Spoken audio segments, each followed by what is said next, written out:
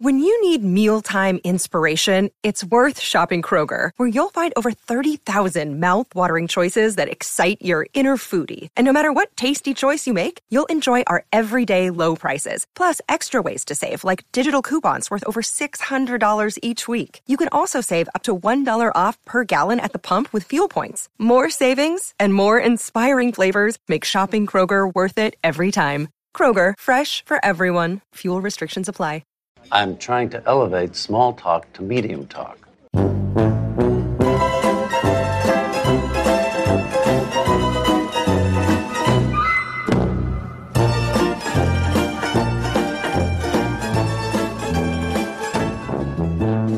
Hi, I'm Alexander Chester, and I'm not good at identifying birds and animals.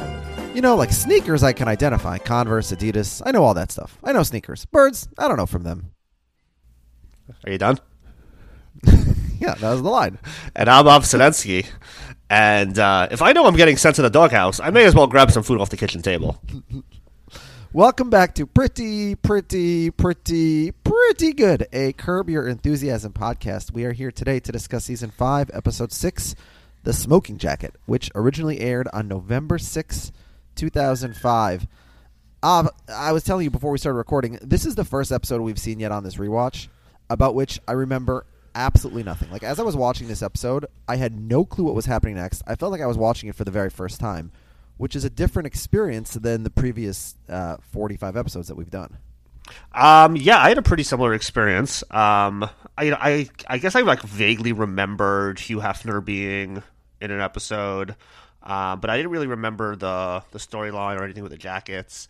But yeah, I guess we'll get into whether maybe we repressed it due to its badness or due to its amazingness. Yeah. Well, let's jump in and discuss that. Yeah.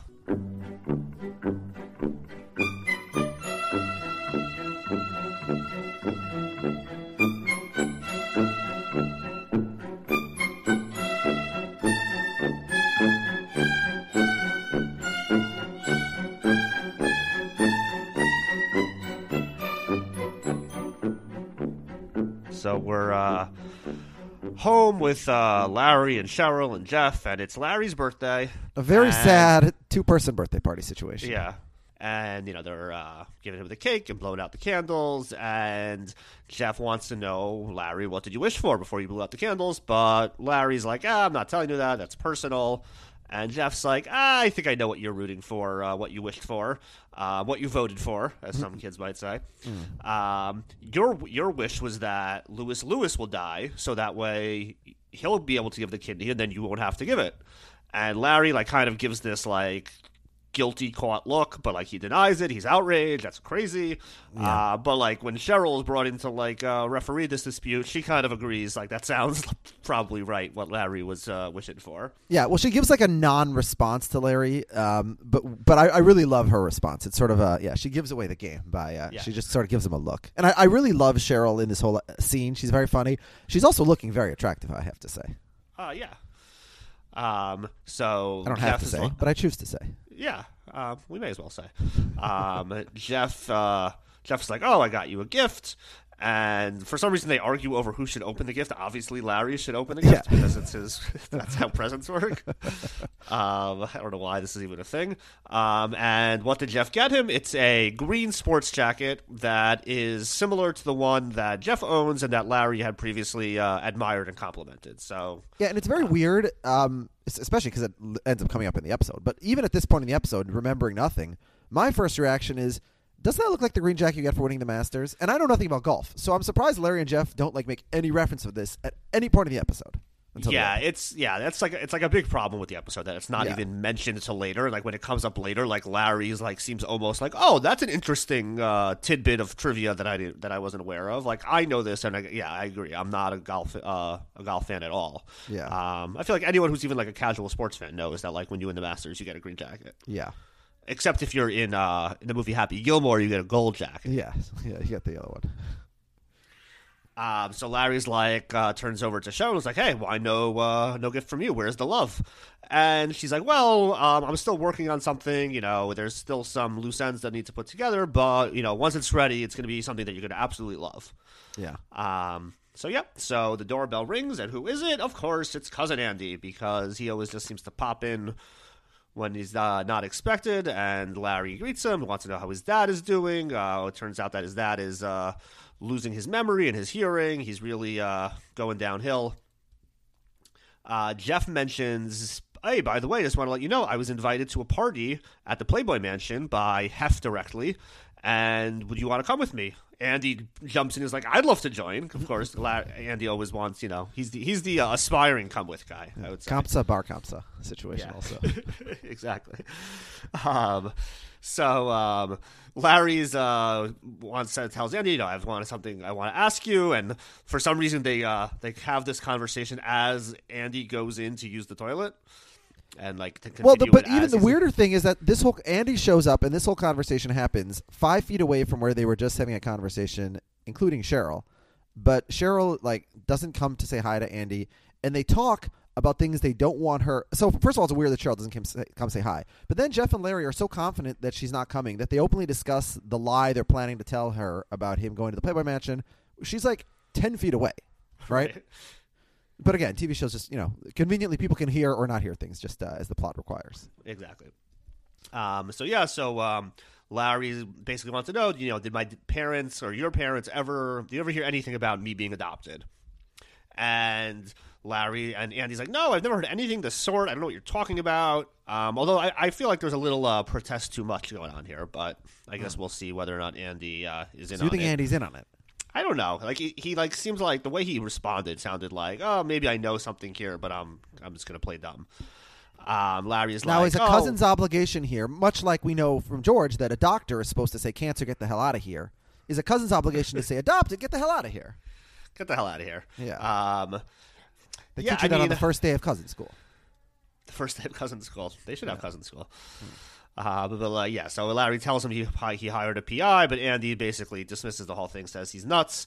As he walks out, Larry notices that Andy had taken a magazine into the bathroom with him. Of course, it is now flagged, and Larry picks it up with a napkin, can't even touch the magazine that's been in the bathroom with Andy, and tosses it straight into the garbage. Yeah, now it's very convenient. We will later learn in season 10 about that Andy doesn't, or it's not Andy, excuse me, but it's another friend that doesn't even have a garbage in the kitchen, and that offends Larry very much. I guess Larry's a person who loves garbages so much he has one in the front hall of his house, which is a place people don't usually have garbages. So yeah, he's got a garbage everywhere. Yeah. But this is straight out of Jerry Seinfeld, which usually Larry plays the George Costanza role, but here he's Jerry. He's Jerry and Andy is George, right? Yes, because George takes the book into the Brentano's book into the bathroom. Yes. Yeah. But Andy is the first of 3 Georges that we'll see in this episode. Yes, there's a lot of Georges. Everyone's taking. You think I can rip off a Seinfeld's plot? I'll rip it off 3 times. That's right, thrice. So we head over to the hospital, and Larry's traverse visiting. That bridge thrice daily. That's right. Do you know that reference? Daily. Of course I know that reference. Oh, okay. Yeah, except it wasn't really thrice; it was twice. So I never. I argue. Really he's averaging out because sometimes it's 2 and sometimes it's 4. Although it's rarely 4. So yeah. Yeah. All right. So Larry's in the hospital. He's visiting Lewis. He wants to know from the doctor, how's his condition? How's it looking? The doctor is like, well, it's not really looking very good considering that he's in an irreversible coma and on life support. Of course, we know from Seinfeld as well that all comas are reversible. There's really no such thing as an irreversible coma. Yeah. But there's really no way to know how long he'll hang on. It could be days, it could be weeks, it could be months. There's even been some coma patients who have been known to hang on for years. And Larry's like, well, if you had to give lean one direction, give a little bit more of a more precise estimates, what do you think in days, weeks, which do you think? But the doctor's like, no, I just told you, I have no idea, we don't know. Yeah. Larry moves on to more important things. He wants to know what happens to a mustachioed coma patient. What happens to the mustache? And the doctor's like, well, actually, we have a barber on staff who goes around to all the coma patients and grooms them from time to time to keep them looking nice and orderly. Yeah, it's not a terrible question. Yeah, I mean, I doubt they actually have a person whose job is just that. It's probably something like nurses handle, right? Yeah, I don't think you have to be only the barber because right. Probably we have a special coma patient barber. Yeah. It's funny. I was watching Hillbilly Elegy with Jen. Did you see that on Netflix? I saw it. Yeah. Very bad. Yeah, it's pretty bad. Yeah. Pretty. Yeah. We'll give it five pretties out of 5. Bad. Yeah. So the first 20 minutes, I'm just nonstop criticizing the inaccuracies of the description of the legal recruiting. Yeah, when they're like, oh, you're in Yale, and it's like, oh, if you didn't make law review, none of these firms will look at you. Yeah, it's exactly. No, you missed one. Yeah. So nothing in that entire world makes any sense, and I'm nitpicking it, and Jen's getting annoyed with me. And then 20 minutes in the movie, they go to the hospital. And then Jen starts complaining. This is wrong. This is wrong. This is wrong. I'm like, you were just criticizing me for the same thing. Let's just acknowledge this movie sucks. And they did not consult with any experts. It was just everything is just so overwrought in that movie. Every character is like a caricature, and everything is so cliche. There's nothing tougher than being a white cisgendered male at Yale Law School. Those people have it toughest in life. So you got to feel for them. Yeah, well, yeah. Only the top guy in the class gets a job from Yale. Apparently, yeah. Yeah, because they all go to clerk for the Supreme Court and teach at Harvard, so they don't get jobs. I started being annoying to Jen. I said, "Well, actually, Jen, a minority of Yale law students get jobs at firms out of graduation, but that's because they get to go work clerk, for federal judges. They choose not to. Right? Yeah, it is impossible. I would guess it has never happened in history that somebody at Yale Law School wanted to work for a law firm, and every law firm said, "I'm sorry." Well, I wouldn't say in history, but yeah.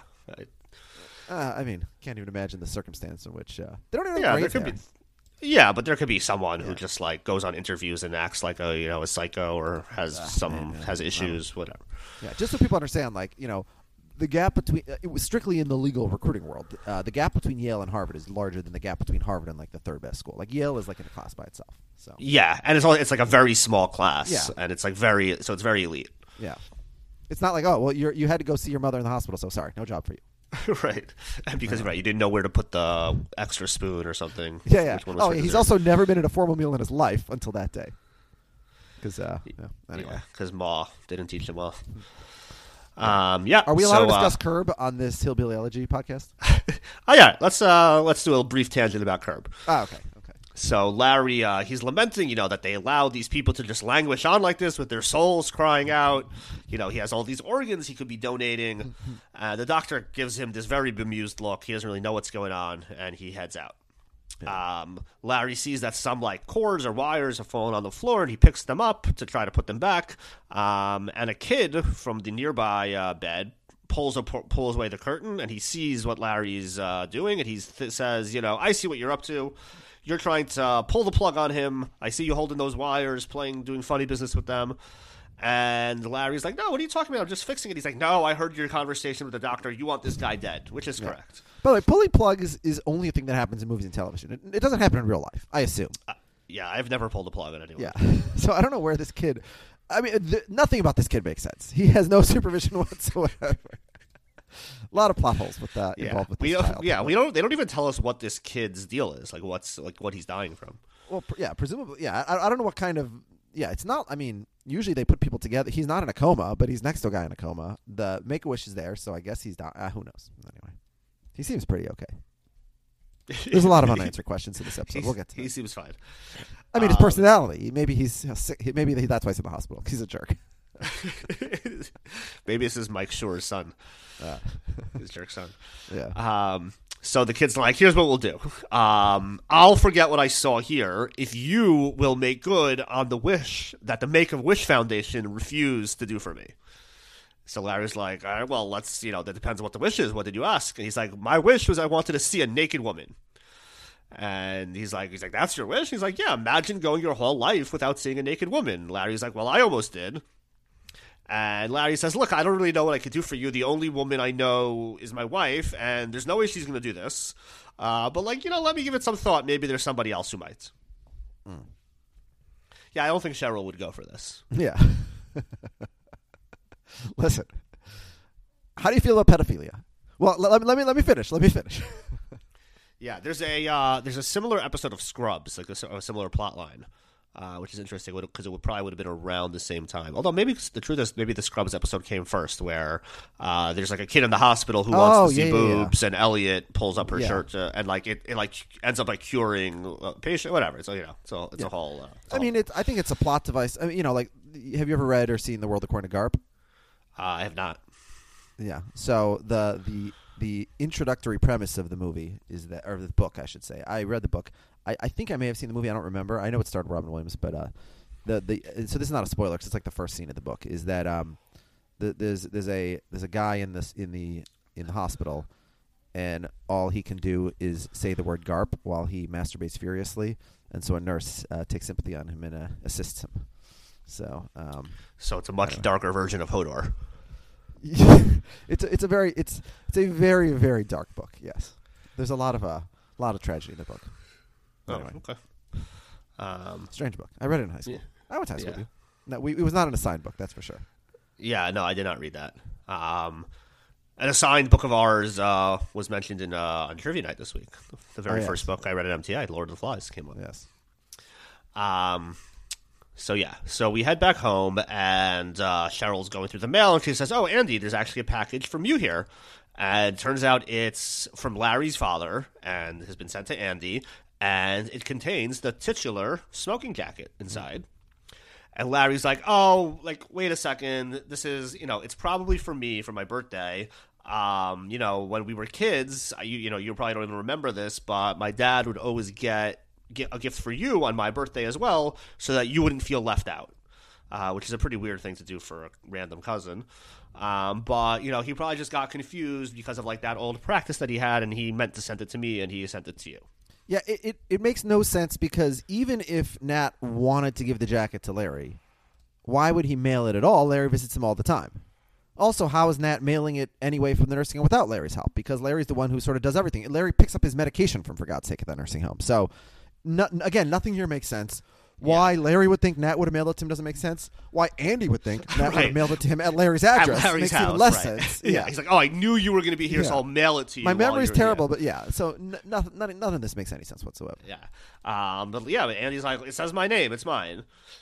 Larry's like, come on, I know this jacket. My dad promised this jacket to me when I was 14 years old. He's definitely, it's definitely for me. Which also, it's really, he has a jacket that he promised you when you were a kid, that now he's gonna give to you 60 years later, 50 years later, or whatever it is. Yeah, through the mail, right? Larry's like, "You're taking advantage of a confused old man," and he tries to rip the jacket off Andy's body. Cheryl's like, "By the way, where's my Us magazine from the other day? I've been looking for it." And Larry says, "Oh, well, Andy contaminated it, so I threw it in the garbage." And Cheryl's like, "Oh, are you serious? I had a really important phone number on it. That's going to be a big problem, Larry." Yeah. Honestly, this is Cheryl's fault. That's not a place to put your important phone numbers. Yeah. There's no reason to think anybody could have taken the Us magazine. Also, she left it in the lobby of the house. Lobby, I guess it's not a hotel. The front hall. Yeah. So, Larry's with Jeff outside. They were taking Oscar for a walk, and Larry explains the whole story with the jacket. He thinks it's obvious it was intended for him. Jeff agrees, which, he may as well, because why not? Jeff wants to know from Larry, so what's the deal? Are you coming to the Playboy Mansion with me? And Larry's like, "Well, I don't know if I should. Cheryl's already mad at me about this whole magazine thing." And Jeff's like, "No, the opposite. If she's already mad at you, if you're already in your doghouse, you may as well get your money's worth." And he explains what he refers to as the double transgression theory. Yeah. Where I guess you get two what for are your the price of thoughts one. on double transgression theory? Yeah, I don't think it works. Well, this would not work in my house. Yeah. First of all, but especially, ever heard of two wrongs don't make a right, Larry? Right. It's not but this is sort of the same in Judaism. It's not oh, I accidentally I don't know. I accidentally ate a sandwich on Yom Kippur. All right, I better eat another 10 sandwiches now because, I might as well get my money's worth. But the biggest error of it is that if you're going to do it, you don't tell your wife later that's why you did it. The whole point is I'm going to get in trouble anyways. So, but Larry tells Cheryl later on, which is the dumbest thing in the world. You know what I mean? Yeah, you definitely don't say that was your plan. It's obviously going to backfire if you tell her about it. Oh, why did you do another thing that pissed me off? Because I already did one thing that pissed me off, and you're going to be mad at me anyway. So I figured just get all the right. I was manipulating you. Yeah, it's completely insane. Yeah. So Larry's like, "You know what? That actually makes sense." And realizes, once I'm going to the Playboy Mansion, I may as well invite this kid I just met today. Yeah. Since he wants to see a naked woman, which is different from most kids. Yeah. So Jeff scores this very exclusive, difficult to get invite to the Playboy Mansion, which Larry David, famous rich Hollywood celebrity, can't get. and Jeff can bring Larry with him, and Larry can then bring his cousin with him, this Nebuchadnezzar Jew, and then he can also bring a random child under 18. Child. Yes. Yeah, so we head back home. Larry's back inside, and Larry's watching Andy just like lounging around, making himself comfortable in the smoking jacket. Yes. And he's like really just like rubbing it in Larry's face. Yeah. He's like, take that thing off. It doesn't belong to you. My dad promised it to me. And he says, fine, I'm getting out of here. I'm going to the Playboy Mansion with Jeff. When I get back, you better be out of it. And Andy's like, oh, come on, can I please come along? And, so Larry's, he's making deals this episode. So the deal he makes with Andy is that if I take you to the Playboy Mansion, you'll give me the smoking jacket. You'll disclaim any rights you have to the jacket. And Andy's like, yeah, what do I need this stupid smoking jacket for if I could go to the Playboy Mansion? That sounds much better. Yeah. So we're at the Playboy Mansion. Haven't been here since last summer. Now, Once Upon a Time in Hollywood. Oh, okay. Got it. Okay. Now, again, we need to talk about, so Wilson had told Larry earlier, Wilson's the kid, yeah, I sneak out of here all the time. So he's right about that. But there's so many questions here. How did Larry get a young child out of the hospital? How does he get him to the Playboy Mansion? Does Wilson have parents or guardians? Well, we will meet somebody later talking to him, the makeaway. None of this makes any sense. And they don't even bother pretending to explain it. They're like, yeah, don't worry about it. Yeah, nobody seems concerned that, a small child is just cavorting around the Playboy Mansion with naked women walking around. Yeah, but another completely inexplicable thing, which the episode doesn't bother ever explaining, happens immediately thereafter. Yeah, so Larry heads over to the pool, and immediately all the women are see him and react in horror and cover up their breasts and run away. And it's so weird and so extreme that the obvious thing you're thinking as you're watching is, oh, they're going to explain this. No, they never explain it. They never explain it. It's bonkers. Yeah, I don't know what we're supposed to even gather. The main guy that they are seen naked by, and presumably many of them have sex with, is Hugh Hefner, who is also a very old, decrepit, disgusting looking man. I would argue, of the four people who get out of that car, Andy is sort of creepier looking than Larry. The child should be. I mean, maybe they would run from the child, but yeah, everybody. Yeah, Larry's probably is arguably the least creepy person that we see at the Playboy Mansion. The least creepy male person that we see at the Playboy Mansion. Yeah. Yeah. So Larry's like, I have no idea why that happened, and he apologizes to Wilson, who, we now can conclude that his chances to see a naked woman have been ruined, although I wouldn't think so, just because, this, small contingent of women by the pool went away. I feel like chances are, another naked woman will emerge at the Playboy Mansion. Just seems like that's what goes on there, but who even knows? Yeah. Now, I'm embarrassed to say that I recognize Holly, who Hef is hanging out with inside in the lobby there, from the reality show that she had. She had some reality show that Jen used to watch at the time. And so I'm like, oh, yeah, there's Holly. I instantly remembered her. Cool. Real Housewives of the Playboy Mansion. Is that what it's called? Okay. No, that's not. Oh, no, I have no idea. I'm making it up. I don't think that's a real thing. Holly Playboy reality show. The Girl Next Door. That's what it's called. The Alicia Cuthbert movie? Oh, that is one of the many movies I have from the Wire Network on a CD that I've never actually watched. Yeah, you don't have to watch it. Yeah, I'm not going to. I mean, she's very good looking. Yeah, she's very attractive, particularly in that movie. Yeah, this show was on the air from 2005 to 2010. So yeah, we got married in 2009, and then it had 4 spin-offs. Kendra on Top, Bridget's Sexiest Beaches, and Holly's World. Holly's the only one I remember. I may have to check out some of these fine sounding TV shows. You really don't need to. If the appeal is Playboy models, which is understandably an appeal, you don't want to watch them in a reality show where they just hang around and talk to each other. Anyway. Yeah. I guess there are other opportunities. Yes. Exactly. Yeah. You saw that Pornhub had to remove 80% of their porn? No, I did not. What's the story? It was in the news because apparently a huge percentage of their videos. Please. I don't read the news. I only watch the naked women. Yeah. Has either rape stuff or underage kids or all sorts of Wait, are you stuff. Serious? Yeah, it was in the news last week. I mean, I'm aware of like teens being like sort of a popular theme in porn, but I always assumed that like the actresses portrayed as teens were actually like 35 years old, but they were actually underage. Pornhub has very removed bad. a majority of its content after investigation reveals rampant child abuse. Okay. Yeah, so like the joke is that they removed 80% of their videos and nobody noticed because there's still like millions of videos. Yeah, I would imagine that's the case. But Oh, there's only 72 million videos of like blonde women. All right, back to the Playboy. Now we're gonna keep it softcore. So Larry says, "Okay, I'm gonna go use the bathroom," announcing that what will happen in the next scene. So he goes inside. When he comes out, he finds Hugh Hefner chatting with two of his bunnies, and they all Holly and some other one. Yeah, they all introduce each other. Larry wants to know. He's like, "Hey, what was that animal I saw outside with the long neck?" Hugh says, "Oh, that was probably a flamingo." And Larry, much like yourself, he's bad at identifying birds, unlike sneakers, which he's great at identifying. Adidas, Converse, Nike, whatever it is, he can spot it. Birds, totally different story.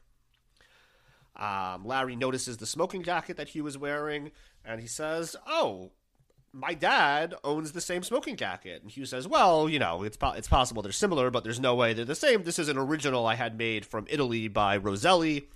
And Larry's like, "No, I'm pretty sure they're the same, and I just so happen to have it out in my car, and I'm going to go get it for my car so that I can prove to you that they're the same jacket, because for some reason I'm highly invested in you believing me that my dad owns a similar smoking jacket." Well, Larry being highly invested, I can believe, because that's Larry. Why Hugh would be invested, I don't really Yeah, understand. like Hugh shouldn't give a shit. Yeah. Maybe he knew that it was a real Rosilli, and this is like a long con. We're going to have to discuss that, because I don't understand what the hell happens with the jackets.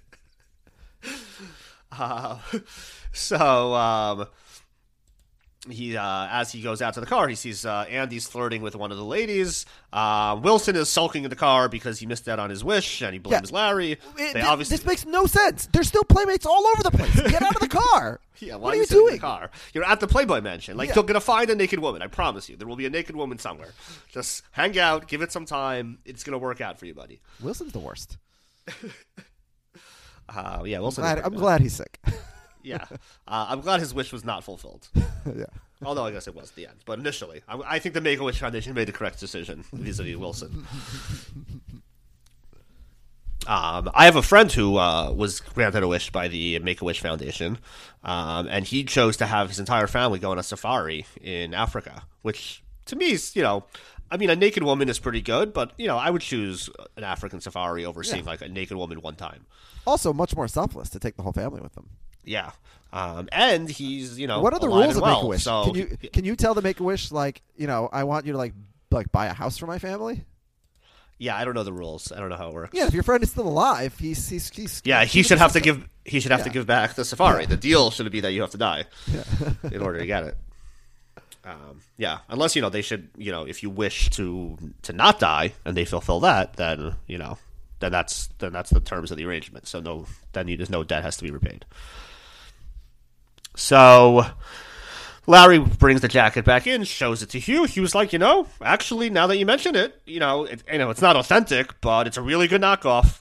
And he wants to try it on because he's here too. Like, he's just like, oh, well, I need to try on this great knockoff because I'm so amazed at what a knockoff is, what a good knockoff it is, that I have to try it on to see if it even fits like a good knockoff. Yeah.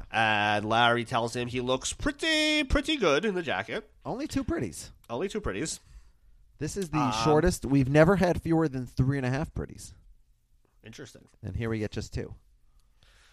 And Larry says, my dad is going to be really proud to know that Hugh Hefner wore his jacket. So lots of nachas for Larry's father. So he was like looking on the mirror, tries it on, and then all of a sudden out of nowhere, he excuses himself for a longer trip to the bathroom and closes the door, leaving Larry outside to make extremely awkward small talk with these pair of girls. Topics include monkeys, pockets, dental hygiene, including gum stimulation, foot odor. He invites them to go bowling. He does a very weird and lousy ventriloquism bit that doesn't impress them. Finally, Hugh comes out and returns the jacket to Larry and walks away. And Larry is so grossed out by the fact that Hugh has taken this into the bathroom with him that he switches the robe, the smoking jacket, with the one that Hugh has left on the hook, and assumes that because they're so similar, Hugh will be none the wiser.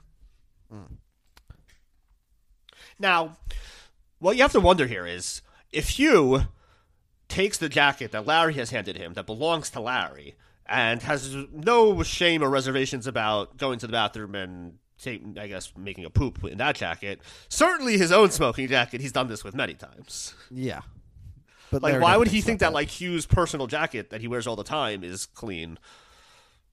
Nothing about this jacket makes sense. So are we led to believe that Hugh has been having a fake Roselli for all these many years, could never accomplish the goal of getting a real one until Larry just happened to bring one into his house? Like, I'm very confused. Like, which is the real one? I think Nat David's is the real one, is what we're supposed to think at the end of the episode. So Hugh had a fake one for years, always. I guess. And went around telling people it was real. Why not just get a real one? Or maybe there is no, like, real one. Like, they're all knockoffs. So Hugh The and setup, Nat are they're all both knockoffs. liars. Yeah. Or they both got cons. Like, they both bought... Yeah. Maybe they both bought, a good knockoff from the same knockoff Roselli dealer. Yeah. Is this even a real thing, a Roselli smoking jacket? I assume not. Did you Google it? Should I Google that? Hugh Hefner's smoking jacket. 5 fast facts you need to know. Roselli smoking jacket. No, it's a real thing. Oh, it's a real thing, yeah. Yeah.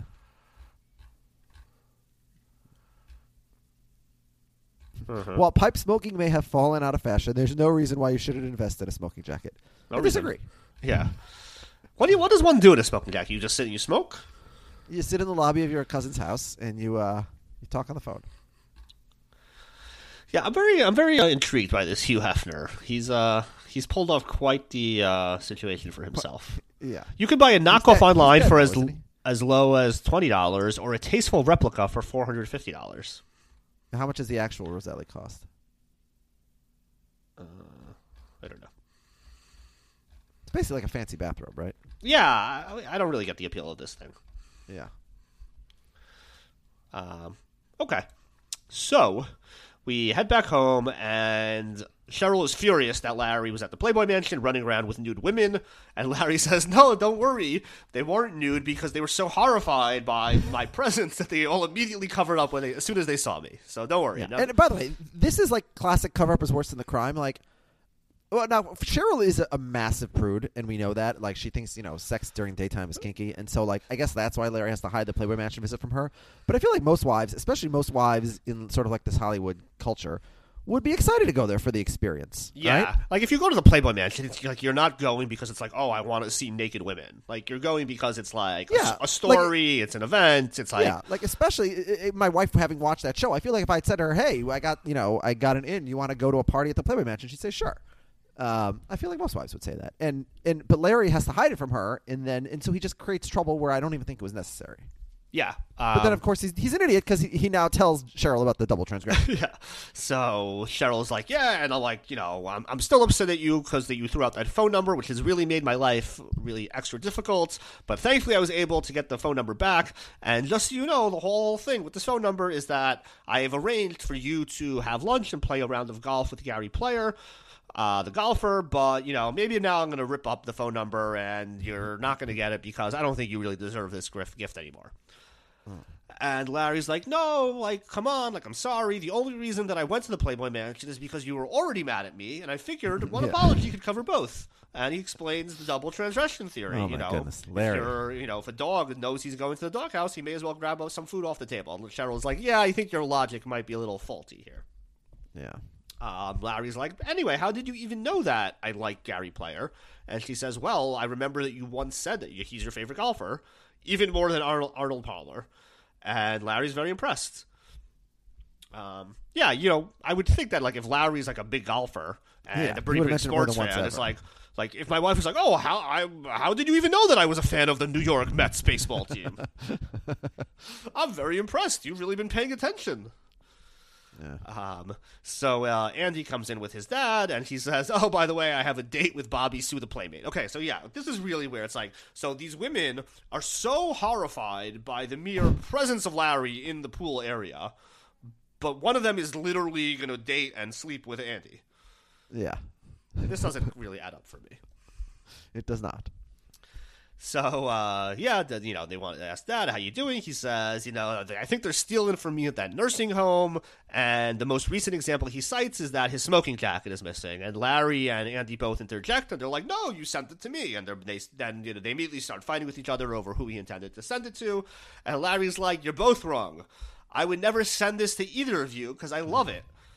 And Larry says, well, you know what? In that case, you could have it back. Here you go, if you really want it. And Nat's like, this is not mine. Mine was an authentic Roselli. This is a cheap knockoff. And He Larry can tell immediately. He could tell immediately, right. It's very obvious. And Larry's like, immediately gets a look on his face that he thinks he knows what happened, that they must have gotten switched somehow at the Playboy Mansion. So he heads back to the Playboy Mansion. Of course, he's allowed right back in. And Hugh's waiting for him at the door, and he's like, hey, the other day we must have switched jackets. Here you go. Why don't you take this one back and give me mine? And Hugh says, no, this one is mine. The one I'm wearing is a Roselli. Yours must be the knockoff. And Larry says, no, it's the opposite. But Hugh's like, sorry, I'm heading upstairs, and just leaves Larry hanging, holding the... Now, hold on a second. Yeah. Larry thinks that Nat will shep so much nachas from having had the same jacket as Hugh Hefner. Why doesn't Larry bring his dad to meet Hugh on this return trip? That's question number one. Question number two, how does Larry get in? Last time he had to speak to The Rock and drop Jeff's name. Now he just wanders on into the property and into the house, like, unencumbered? Well, maybe because he doesn't have a kid this time. Oh, I see. So anybody can come into the Playboy Mansion at any time, Right, as long as unless you have a child. Yes, then you have to go through clearance. Okay, that's the rule. Yeah. Remember, leave your kids at home when you go to the Playboy Mansion. Yeah, I think it's a good rule of thumb. That's probably it is, yeah. So we're back in the hospital, and Larry wants to know from the doctor, is there any update with Lewis? And the doctor's like, no, he's about the same, but the doctor's very impressed with Larry's dedication. Well, he's coming to visit him so much, and Larry's like, oh, it's not such a big deal. He is my friend's cousin after all. So Larry's, very concerned, like, how is it going to work with the organs? If he dies, we need to make sure that he doesn't just sit there for weeks without anyone realizing. And the doctor's like, don't worry, we know what we're doing with, knowing when someone's dead. Yeah. We have, machines and everything that tell us this stuff. So the doctor heads out, and Wilson once again pounces from behind the curtain. He wants to know if there's any update on his wish fulfillment. And Larry's like, listen, I'm kind of out of ideas, but why don't you come with me? I'll try to think of something. So. And again, you already gave him the wish. You took him to the Playboy Mansion. That's way better than one naked woman. Yeah, I agree. Yourself, you got him into the Playboy Mansion. From there, you're on your own, kid. Yeah. So once again, Larry absconds with a child from the hospital. He takes him home back to, he's going to take him somewhere, realizes, I have to go back home to get my cell phone, because if Cheryl calls me and I don't have my phone on me, she's going to get all upset at me. And he heads upstairs to get his phone, and he happens upon Andy and Bobby Sue naked in the bed, and they're startled by Larry and Wilson walking in, and she sits up, allowing Wilson to see her naked body as he had so wished. And, I guess we can refer to Larry as the Make-A-Wish Foundation. I do enjoy, I can't imagine why anyone would want to sleep with Andy, let alone this playmate, but I do enjoy that neither one of them minds at all being walked in on by Larry and Wilson. And Wilson, by the way, a child. Bobby Sue just sort of smiles. Yeah, well, Bobby Sue is used to being seen in the nude, presumably. But I think that should be a little bit, she'd have some respect for the child. No, I guess not. Well, the child is happy. All right, how do you rate this episode? Well, the episode's not over, so why don't we finish the episode before we do something? Oh, yeah, sorry, I forgot. So we head back to the hospital again, and I guess this is, we're supposed to think this is his mom, maybe, I don't know, it's not explained. And they're like, well, have you given any thought to, what some wish you might like? And he's like, yes, I would like Hugh Hefner's smoking jacket. Weird scene. Yeah, it feels like they had to get this episode up to a certain length here. So then I wasn't the only one who thought it should have ended with the sex scene. I think that would have been a better ending than what we actually get. So now we're over at Gary Player's house for the final scene, and Larry's, of course, wears his green jacket, and Gary's very excited to meet Larry as well because he's a big Seinfeld fan, so, this is exciting for both of them. And Gary's very impressed by the jacket. He says, it's really uncanny. That's the exact same jacket that is given to the winner of the Masters. Come, let me show you mine. And he's amazed at how similar it is, and he wants to try on Larry's imitation green jacket for some reason. Because, again, if you see someone with a jacket that's similar to yours, you must try it on to establish whether it also feels similar. And Larry, is happy to see him wearing the jacket. And then, of course, the episode ends with Gary excusing himself into the bathroom wearing... But hold on. But also, Gary lets Larry try on his jacket, which I find very hard to believe. Right. Like, his jacket is a much more valuable piece of... And also, they're totally different sizes. Gary Player's like 6 inches shorter than Larry. Yeah. But yet, both the jacket fits perfectly, magically. And Gary retreats into the restroom wearing... As one does. Yeah, wearing Larry's jacket, and the episode ends.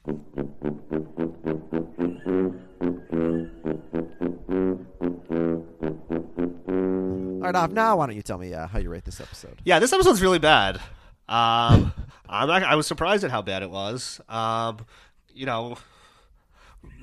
Really nothing in this episode makes any sense. I didn't find it that funny. I don't want to be too harsh, but I'm gonna give it a pretty good. I don't even know what I just said, but I'll say 1.5 pretties. 1.5. Okay, Yeah. so that's quite low for you. I'm looking. That is your lowest rating since the opening episode of season 4, whereas I already have 2 1.5s earlier this season. I have to say the other ratings I have are all over the map. Vulture ranks this episode second to last. Yeah, which is understandable. But then there's a ranking on IMDb. Excuse me, that has it number 6 overall. that's crazy. Which is that's a little bit confusing. My two biggest issues are, number one, as I said, we never find out why all the women screamed around out of the grotto when they saw Larry. It's just idiotic that you can't have that happen and not explain it. So that's issue number one. Issue number two is the ending is not funny at all.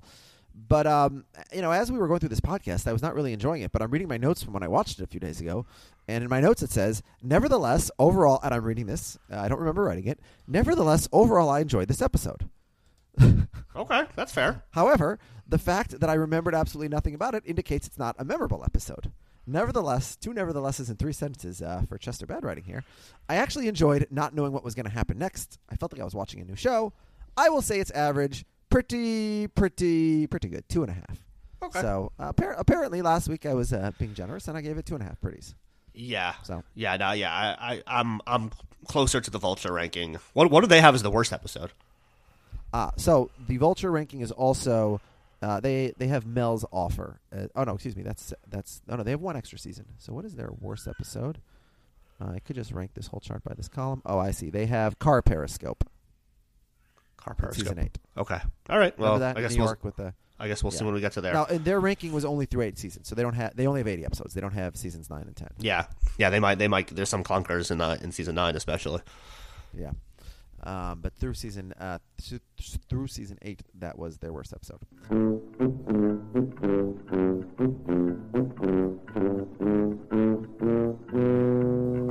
Who is your come with guy? I think this is an obvious Jeff come with guy. He gets Larry a green jacket that is remarkably identical to the green jacket that is awarded to the winner of the most prestigious golf tournament in the world.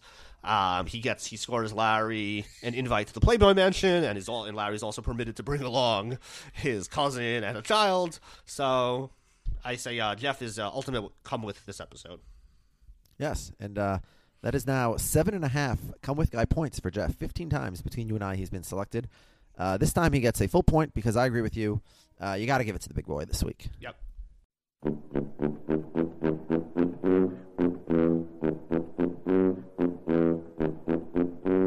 And I think we'll have unanimity here as well, although there's a couple of candidates. Who is the worst person of? Yeah, worst person is Wilson. Yeah, okay. He's not necessarily the worst person. He's just like a terrible character. He's just like not given any. It doesn't nothing about him really makes any sense, as we explained. And he is also pretty bad. Like he immediately tries to blackmail Larry, and it's just like he's like the least come with guy, because he gets taken to the Playboy Mansion and like totally steps in it. Sulks in the car. Yeah. He's an ungrateful, creepy little kid, and he's definitely the worst person. So I agree with you there. We have a couple of celebrities playing themselves in this episode, of course, Hugh Hefner and Gary Player. But I think it's time that we go to the postman. Postman! Postman, come here! Tell the neighborhood! Yep. So we have 2 emails this week. The first is from Zach Brooks. He wants to know, have either of us have ever gone to the Playboy Mansion? No, I have not. He asks, is Hugh Hefner the biggest... By the way, it's not really like, I mean, I guess if I was hanging out in L.A. one night with nothing to do and someone offered me, I'd say sure, but it's not like at the top of my list. Maybe it had more cultural cachet at earlier times. Yeah, no, I mean, it was very big in the 70s. Yeah, I feel like Jen would want to go more than me, at least, at the time of Holly, because she, knew these people from that show. Yeah, and of course, at this point, it's just a house. Yeah. Like, you could go there for, like, a party. I'm sure it's a very nice house, and it would be a very nice party, but, like, there would be nothing, like, special. Well, what is Playboy it? Do they rent it out? I think somebody bought it. Oh, and the guy just owns it personally. Oh, okay. I think it was sold, like, last year. Playboy Mansion sold. Let's see. Yeah. It was sold for $100 million. Oh, wow. Let's see. But not for commercial use? Let's for see. Residential use? By Darren Metropolis, the co-owner of Hostess Brands and a principal. Yeah. He intends to renovate and restore the mansion to its original form. So I guess he is going to, turn it into some sort of... Oh, he entered into an agreement with the city of Los Angeles. Protects the mansion from demolition, but still allows him to make modernizations and substantial renovations and repairs to the property. All right, so I guess, because it has, like, historical relevance, they're not allowed to, it has, like, protected status of some sort. But, yeah, it doesn't say that, like, he intends to, like, make it a museum or anything like that. He might just live there. I don't know.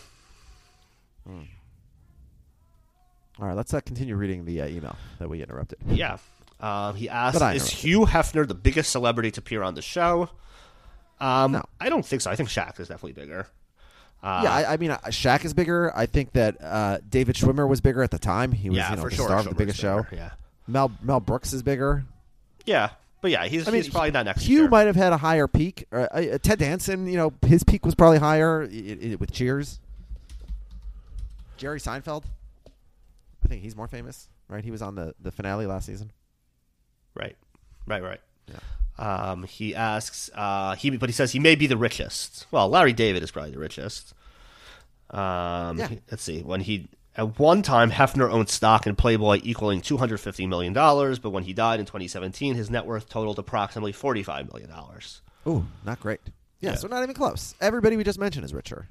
Yeah. Shaq, Schwimmer, Brooks, Scorsese, Seinfeld, Ben Stiller, Ted Danson, all richer. Yeah, Hugh Hefner's very poor. He can't even afford an original Roselli smoking jacket. Yeah, that's true. Yeah. Appreciated Larry's pretty good drop. Better than what Larry said. Pretty good. 3.5 for Zach. Oh wow, pretty high. So Zach liked the episode. Olin Allen, he says, I always thought of this as an iconic episode. Some big celebrity gets for it. I may have mentioned before, but usually a complaint I hear from people on why they don't like Herb is how bombastic and over the top it is and bad nature the people are. This episode, bar some arguments with the adorable Richard Kind, was quite the opposite. Not subtle, but very underplayed hints of men enjoying their new jackets way too much. Larry rightfully, there's like the weird jacket fetishization in this episode. I've never seen anything like that. I've never seen anyone so excited about a jacket. Larry rightfully helping the child's reasonable wish, even if for some selfish gain. Not a top, but pretty enjoyable. Rating 3 pretties out of 5. The come with guy, he gives it to the young child, getting the smoking jacket back after his wish was given. The villain, he gives it to the Make-A-Wish Foundation for not allowing a reasonable request of a young boy to see a naked woman. Yeah, hard to argue with that. Yeah. Did Olin give it a rating? He gave it 3 out of 5. 3 pretties. 3. Okay. All right. So you're the lowest this week. I'm the lowest. It happens. All right. I think that next week and the week after, those grades are going to come up quite a bit. Next week is the Seder. One of the we have a surprising and hilarious guest. I have to say, the next 2 weeks, we have 2 of the best and Jewiest episodes to date. The Seder and the Ski Lift, both in Vulture's top 6. Both in the top 10 on many other rankings that I've seen on the internet. Although The Ringer actually did not really like either one of them. Bill Simmons, what an anti-Semite. Yeah. Well, they don't know from milk and plates. Yeah. So, yeah, next week we learn about the Seder, and very excited. The Seder is, of course, the main part of Passover, one of the many Jewish holidays. Yeah, so this past year, because of the virus, like many other holidays this year, we did a Seder just with my immediate family, just my wife and my 2 kids. And doing a Seder without my extended family was Pretty good.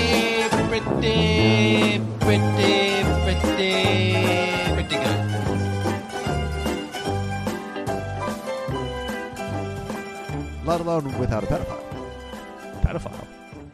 Isn't that what happens next week's episode? Rob Corddry plays a pedophile. Okay. Larry invites him to the Seder, and Cheryl yells at him. that "How can sounds- you invite that a sounds pedophile to the familiar. Seder?" Yeah.